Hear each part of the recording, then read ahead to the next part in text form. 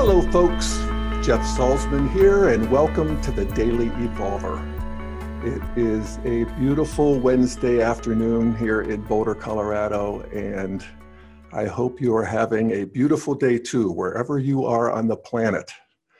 And I can't help but be thinking of our friends over in Budapest, who are now in the midst of the Integral European Conference, and I doubt you're watching this live because you have other things to do. But if you, or when you hear it later, just know that in real time, I'm thinking of you. And part of me is wishing I was there.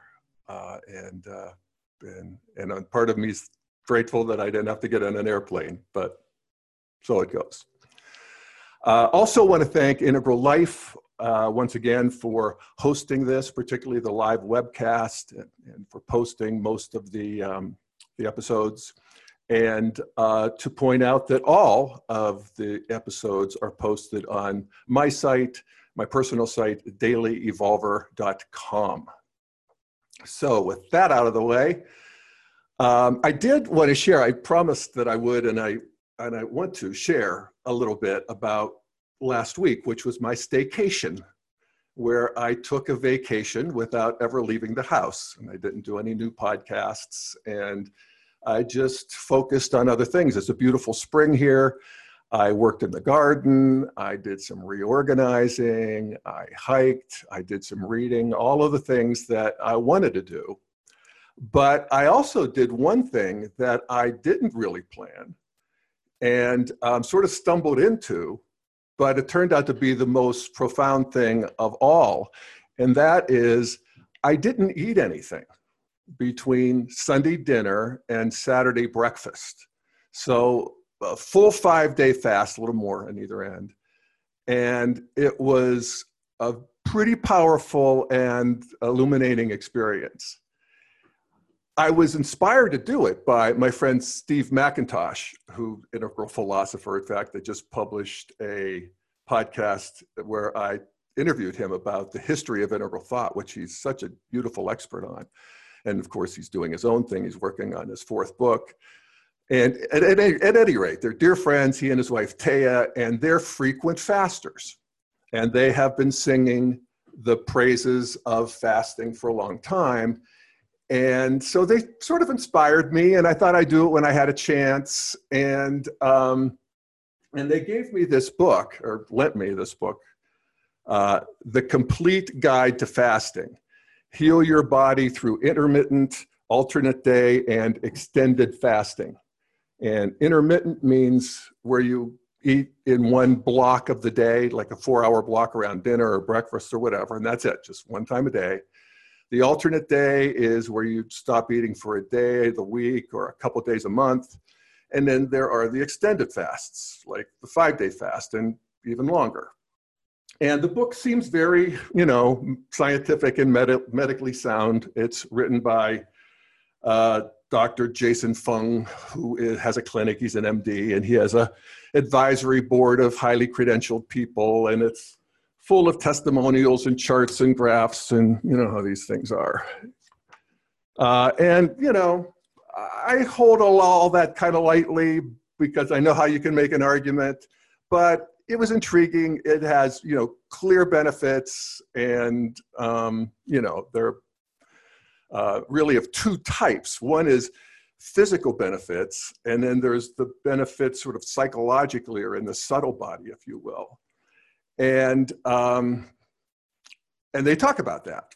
And this Dr. Fung sort of does an overview of all types of fasts. And then he talks about the type of fasting that they do in their clinic and the amazing results they get in terms of weight loss, and particularly with type 2 diabetes and all of the diseases associated with that metabolic syndrome, with that, insulin sugar thing. So I have to say that, I'm happy accruing any of the health benefits. And I'll talk about some of those in a minute. The main one being that I lost 10 pounds, which I was happy about, around my belly too, which is where I wanted to lose it. But there was another more surprising benefit, and the only way I can describe it is that I think of it as it, it strengthened my character, or something like that. I feel like I'm a better person for having done it. I'm a more upright person, more of myself. And I was surprised by that. I didn't expect that. And one of the reasons that I didn't expect it is that actually I'm a fairly experienced faster, or at least I used to be. I fasted, I don't know, maybe a dozen or more times back in my 20s and 30s when I was doing various spiritual practices and just whatever. And in Boulder, you do fast. It's one of those things, people do that. And so I got caught up in it, whatever. But I remember it being, hard. And particularly the second day, where the hunger would really kick in and be almost too much for me. And I'd really have to white knuckle it. But I did it. I was always proud of myself. It didn't seem to have any particular benefit other than the fact that I did it and felt, like I had an achievement. But, eventually I sort of lost my taste for it. It was too hard. So, that's why when I started this fast, this last Sunday night, Monday morning, it was almost on an impulse, a lark, just to see, what would happen. I had this, week without any podcasts, and Chuck was gone for the first part of the week. And, I didn't make any kind of grand commitment. I saw it very much in the spirit of experimentation, sort of moment by moment. I didn't ask for God's help. It was really none of that. I didn't even tell anyone I was doing it because I wasn't sure I was. But I started on Monday morning. And I didn't eat breakfast, which is easy enough for me. I'm often not hungry in the morning.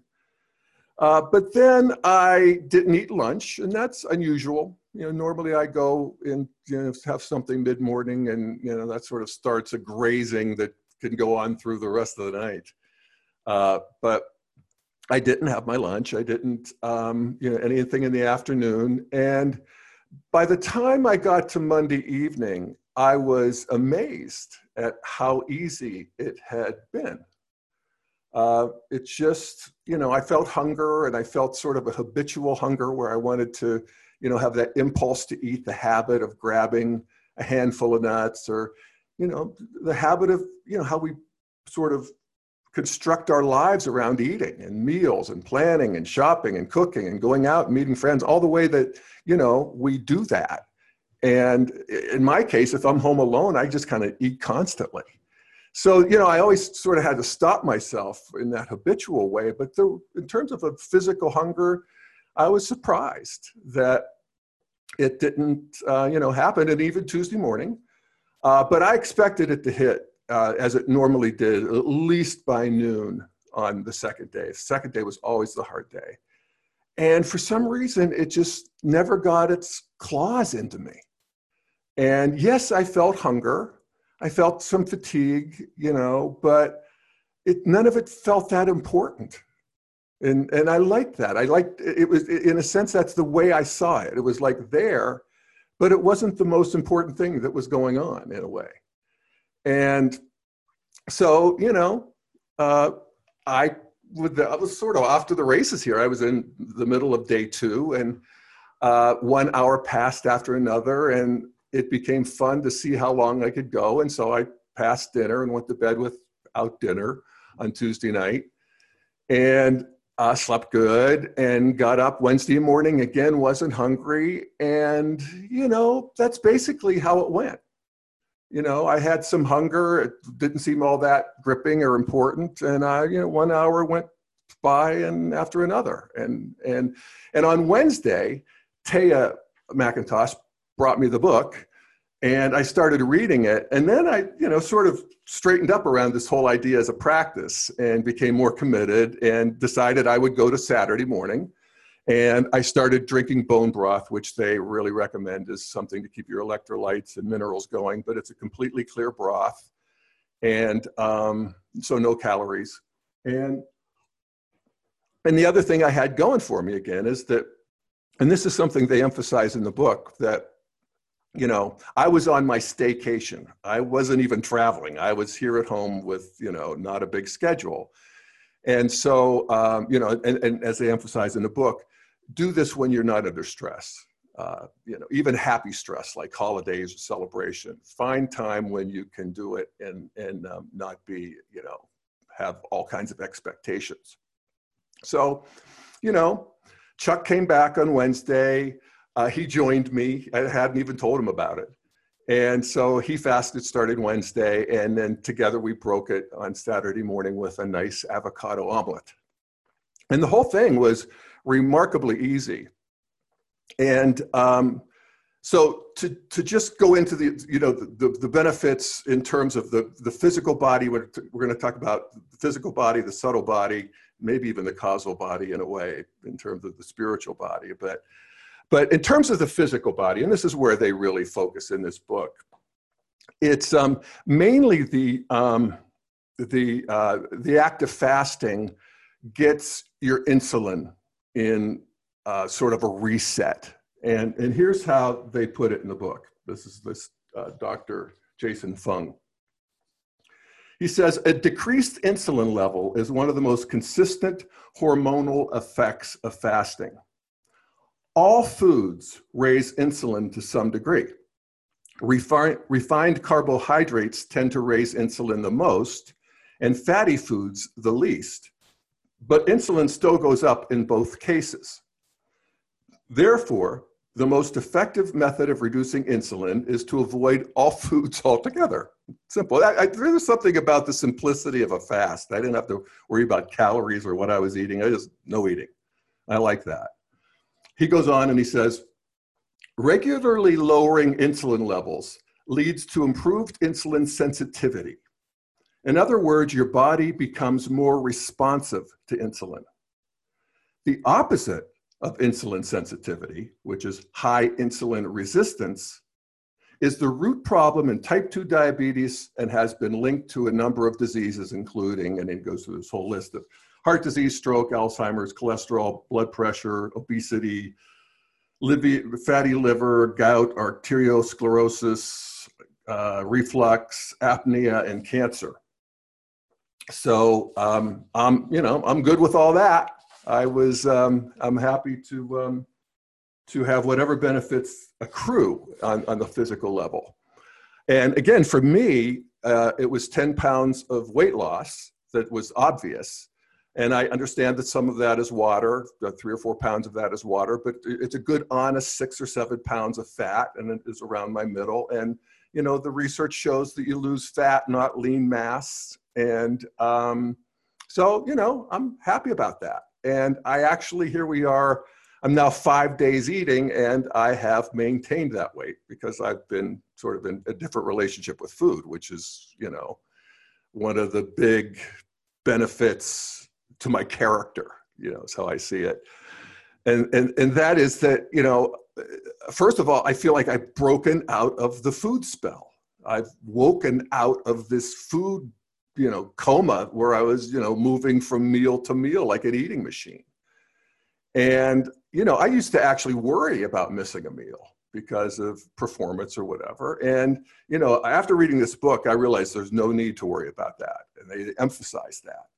And, you know, they point out that our evolutionary history, the first, you know, certainly millions of years of being mammals and primates, but even the 200,000 years of being anatomically modern humans was until, I don't know, 100 years ago, 50 years ago, a series of feasts and famines. And we evolved to perform optimally under those conditions. And, you know, if you think of the sort of pre-traditional, the tribal, the warrior stages, food was, you know, life was organized around finding calories. And then that continued into traditionalism in a sense, where whole cultures could go down with droughts or climate change or whatever. But for the most part, when we get to traditionalism, one of the, you know, the lower right quadrant, the third person manifestation of traditionalism is agriculture. And so food is more predictable. And at this point, fasting becomes a practice of spiritual devotion. And that continues to this day. The Muslims are on Ramadan, and Christians fast, and contemplatives fast. And I did plenty of fasting with the Buddhists when I was really working in that tradition. And, so traditionalism, it maintains until we get to modernity, where everything changes. And all of a sudden, we go from not enough calories to too many. And so the problem with too many calories is serious, but, weighed against not having enough, most of us would probably take it. But anyway, here's how Dr. Fung puts it. Puts it. He says, although fasting has been practiced for millennia, it has been largely forgotten as a dietary therapy. There are virtually no books about it. There are a few websites dedicated to fasting. There's almost no mention of it in newspapers or magazines. Even its very mention draws stares of incredulity, not in Boulder again, but if I talk about it with my family of origin in Pennsylvania and stuff, they don't really, they would never think about it.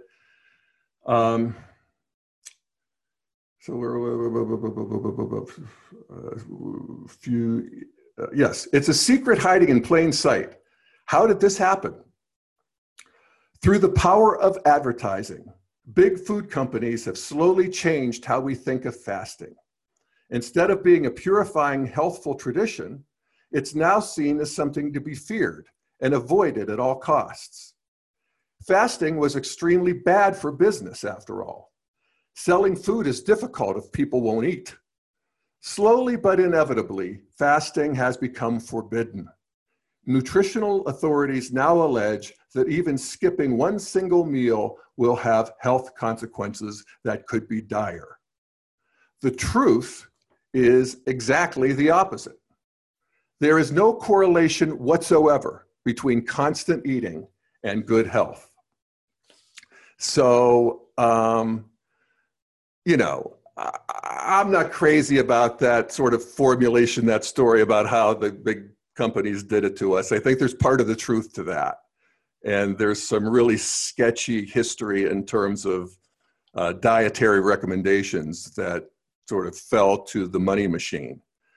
But from a bigger perspective, we're entering modernity. Everybody thought we were doing the right thing. We had unlimited calories. We wanted them. We wanted to do other things besides grub for food. And we wanted them for our kids, for grandma, for grandpa. We, created this amazing system of calorie production that safely feeds, in the case of the United States, 330 million people every day. And, that's a remarkable achievement. And it's true for all developed countries, and even for what you would call second world countries. People who are actually still looking for calories are down to maybe a little over 1 billion people, which is a lot, and we want them to move out of that into higher stages of development. But it's a remarkable thing that human beings have done in the way of delivering calories. Now, there's, of course, a big downside to this upside. This is always how it works. Evolution is beautiful, but not pretty. But in order for this system to work, at least thus far in our evolutionary history, it had to be, as everything was in modernity, industrialized with, all the attendant downsides, processing, vitamins gone, sugar intensified, salt intensified, because that's how, our bodies are programmed. When we find something sweet, we know there's calories. If there's something fatty, something salty. So we got all that. We wanted foods that were shelf stable. So we added a hydrogen atom to fat, making it trans fat, which could make it shelf stable, but of course it's poisonous. And, it's sort of a nightmare in its own way. I remember reading an article about Twinkies. And I like Twinkies. I love Twinkies. I don't have Twinkies very often, but I love them when I have them. But what Twinkies are, in this story of the Twinkies, is that it's, first of all, the classic sponge cake with a buttercream filling. This is France, every tradition, of good baking has this, some version of this. So they couldn't use, they had to have something that wouldn't go stale, that wouldn't go bad. So they're simulating this, classic dessert with whatever they can do to make it shelf stable. So they end up with, you can't use butter, you can't use cream. So they use what is referred to in the food industry as food grade plaster of Paris is one of the ingredients. And I must say I lost my taste for Twinkies a bit when I heard that. And of course we have, in terms of this industrialization, this creation of meat factories that will be the shame of our era to our progeny, where living sentient beings are being treated as units of production as they move through the production line of creating meat for us. And so, the downside of the upside, but we got the food. And so we eat it regularly. We have this, whole thing about 3 meals a day and snacks and the whole bit. But again, this is not our evolutionary history. And we were evolved to thrive with sporadic fasting. I think of, reading about the American Indians and these warriors that would go on the hunt or go out waging war. And they would go days without eating. And they weren't depleted, believe me. They were lit up. They were in an altered state. They were alert, disciplined, capable of great physical feats, really tuned into each other. And this is, one of the benefits of fasting. And I never really thought of it. I thought of it as being more spiritual, getting closer to God. I can't say that happened. I didn't work with that in a particular way, but in my subtle body. And this is the second thing, I said, first I broke out of the food illusion, the food habit. The second thing that happened for me was I feel like I strengthened my subtle body in terms of the interiors and the exteriors. The interiors in terms of my thinking and my will. I felt myself become more disciplined, in a way more self-respecting. I felt better about myself. And then there's, in the exteriors of the subtle body, the different kind of discipline where the energetics are different. And it's not like the discipline where I'm struggling against cravings, but it's that I'm less gripped by the cravings in the first place. And that's a shift for me. And, and that's not like me, actually. I'm quite gripped by cravings a lot of the time, most of the time, essentially.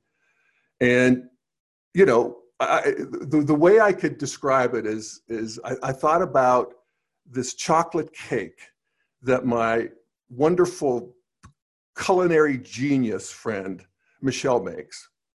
And she had made it for a dinner party a week or so ago before my fast. And I had a piece, and it was delicious. Oh my God. And then she sends a quarter of it, a big quarter of a cake, home with me. And I knew I shouldn't have taken it, but I did. And I couldn't get to bed before I ate the whole damn thing. I just had bite after bite after bite, and I just couldn't shove it down my throat, my face. And it was, knowing the whole time that I wouldn't sleep as well, I'd feel sluggish in the morning, all of that stuff. But it was just a food addiction. So in the middle of my fast, maybe when I'm Wednesday and Thursday, when I'm really feeling good and I'm really cruising along, I thought of that cake, and I actually felt an aversion to it. And you know, this is, of course, the curse of humanity: addiction and aversion, things we want to get away from. You know, and this is, you know, this is the origin of suffering in terms of Buddhism. And so we want to develop equanimity and the middle way where we have choice. And so now, after the fast and I'm eating, I no longer have the aversion. The chocolate cakes feels appealing to me anymore. But it doesn't feel gripping in the way. It feels like I do have choice so far.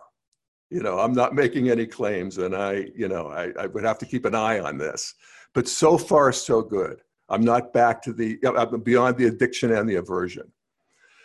What was extra surprising to me is the non-food benefits in terms of my addictions. You know, I lost interest in marijuana, which I never lose interest in marijuana. I interestingly lost interest in drinking this sparkling water that I'm addicted to, this fizzy water that I get, these cans of fizzy water, which I drink 5 or 6 cans a day, and I didn't want it. I just wanted plain water. And I lost interest in sex. You know, it wasn't on my mind as much. You know, porn, Chuck was gone. It was great. You know, it was interesting to watch those things fall away as well. And actually quite mysterious to me, because I don't remember that happening before, any of that. And I was thinking, is it because I'm older? I have a different metabolism? You know, what is it? And I was talking about it with my friend Brian Zur, who I tweet some of the stuff from time to time, by the way. It's really great. And he's a Kalyana Metta to me. He is a spiritual friend. That's a Buddhist phrase for spiritual friend, and has been for 30 plus years. I mean, we've been to the nude retreats. We've been to India. We've been, you know, we've had a spiritual practice that's very much in tune, very much communicating with each other. And I was telling him about this. And he thought for a second, and he came back and he said, did you ever consider, Jeff, that this ease that you experienced might just be the fruit of your practice over the decades? And I actually, it hadn't occurred to me that it might be.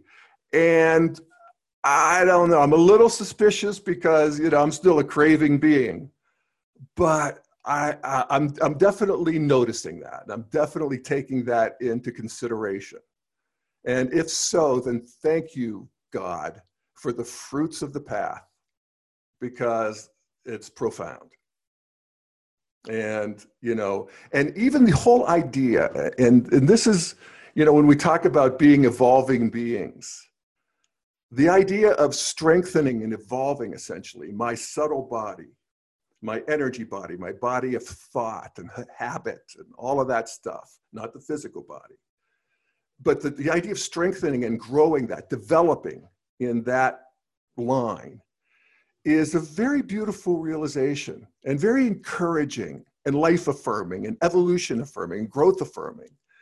And especially, you know, grateful for it because it's arising at the stage of life where it's clear that I'm losing the physical. You know, I'm 64, I'm losing strength physically, and that I could be actually growing in the discipline, the subtle, the, you know, in a sense, the warrior. It's almost the positive of the red, where you're just, you know, have energy and focus, and and aren't driven by the, you know, cravings of the flesh. Or at least you have some control over that. Anyway, so that's the second thing, is my subtle body and interior, exterior. And the third thing I realized is that I'm very suggestible.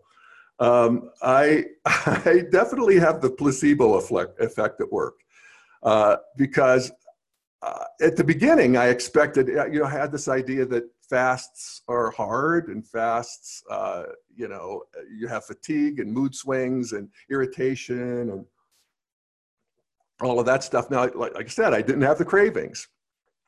But I did get mood swings and fatigue and irritation, none of which bothered me that much because I was here alone. I didn't have a lot going on and I could, sort of indulge it.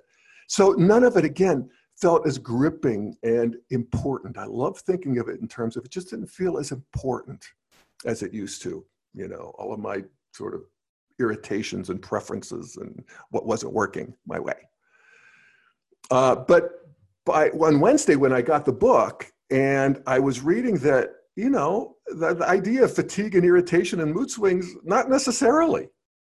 And that a lot of people, particularly if they work with this, fasting as a practice, actually can expect energy and clarity and strength. And when I expected that, after started reading the book on Wednesday, I started getting that. I was focused like I rarely am, actually. I could read, I could watch a movie without nodding off. I was strong, I could hike, I worked out at the gym. I was up puttering around and working and reorganizing at midnight. I noticed one night I could barely make it to 10 o'clock most nights. And I felt engaged and creative. All the things he said I would find. I'm the placebo guy. So I'm grateful for that. And I was surprised by that. And after I haven't had anything to eat since it's Thursday, it's Friday, it's Sunday night, and I'm feeling great. So go figure. So I realize, in closing, so here we are Wednesday. I've been back for 5 days eating, and as I said, I'm maintaining the weight. I got my scale out. It's working.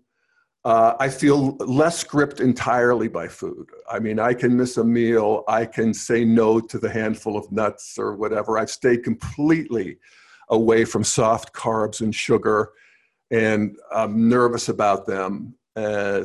So, it's a work in progress here, and I can feel the grip just wanting and ready to return, as addictions do, So I realize this is an ongoing practice, but I do feel that I found an interesting and good practice for this stage of my life, and one that I would recommend other people consider, because it basically goes up against one of the big challenges of contemporary life. We get so many gifts from modernity and post-modernity, but one of the challenges is this just general affluenza, the ability to have all of we want of so many things: food and porn and communication with other people and the remote controls and stimulation and toys. And I've gained an increased appreciation for the power of deliberately fasting and re-regulating your mind and body to its default state. And I realize it's not that hard to do. And so I want to continue to, not get in the spell of unconscious habitual eating. I probably will, believe me, but I'll keep you posted. I don't want to have that was a bad placebo. That was a nocebo. I'm going to do it. But, the daily fast occasionally, he has a whole program in here for sort of maintaining. But I'm also interested in applying the practice of fasting to other aspects of my life. And what comes up for me when I think about it is, to take a media fast, to take a week or 5 days or whatever, and turn off all electronic media. Maybe keep the phone for family and friends, but otherwise to live the life that my grandfather led. Actually, to live the life that I led as a kid. We had TV, but it wasn't on much, and there was nothing else. And to just unplug from that, I'm feeling like I'm in the spell of that right now, in the same way that I was in the spell of food. And I think it's, if you read, these sites on Reddit where people are writing about being media addicted, and it's a serious thing and has consequences and keeps people from living their lives, and keeps people shut into their homes and having social anxiety. And the downside of the media onslaught is becoming clear. And when that becomes clear, people do things about it. And so that's one thing I think that I want to do. And I'm planning, my summer schedule is where I'm not going to be doing 3 days a week. I'm going to do that through June 8th. Don't quote me. But then I'm going to go until Labor Day, and I'll post occasionally. But I'm going to use that time for all kinds of things. But one of them is going to be a media fast. And I'll let you know how that goes. So there.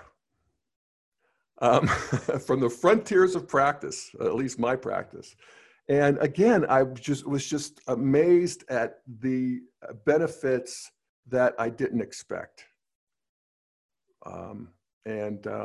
Hallelujah for that. So, all right. Well, if you're interested, again, the book is called The Complete Guide to Fasting, and it's by John Fung. And I appreciate you listening, and stay tuned for the next Daily Evolver. Check out the one Steve and I did earlier. It's the one, I think it'll be the last one we posted, which is on the history of integral theory. Show some love to Integral Life, and check out dailyevolver.com, and we'll see you next time. Thanks, folks. Bye-bye.